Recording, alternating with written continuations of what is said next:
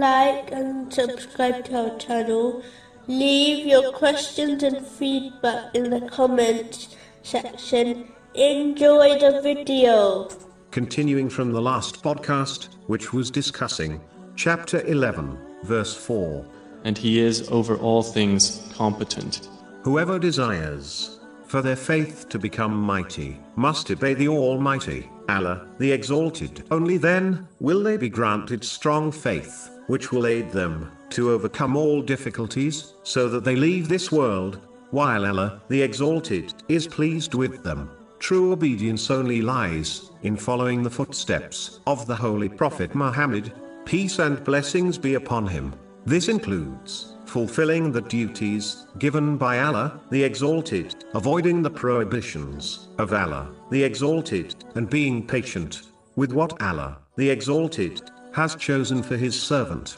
Truly knowing Allah, the Exalted, is Almighty, should prevent a Muslim from sinning, as they should know there is no way to escape the might of Allah, the Exalted. In addition, when a Muslim engraves this divine name into their heart, it prevents them from committing oppression and wronging others. They become fully aware that even if there is no person powerful enough to seek justice from them, Allah, the Exalted, will certainly take them to account and punish them in both worlds, as confirmed in a narration found in Sahih Muslim, number 6579. Oppression to others may cause the Almighty, Allah, the Exalted, to hurl them into hell on Judgment Day.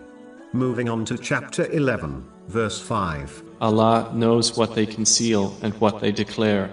A Muslim should remember from this verse that Allah, the Exalted, is fully aware of their open and hidden actions, what they reveal through their tongue, and what they conceal in their hearts. Therefore, a Muslim should not perform actions in secret, which they will be embarrassed to do in public, as there is no difference to Allah, the Exalted, nor should they act in a way which contradicts their inner feeling, namely, their intention. Each person will be rewarded based on their intention, not just their physical action.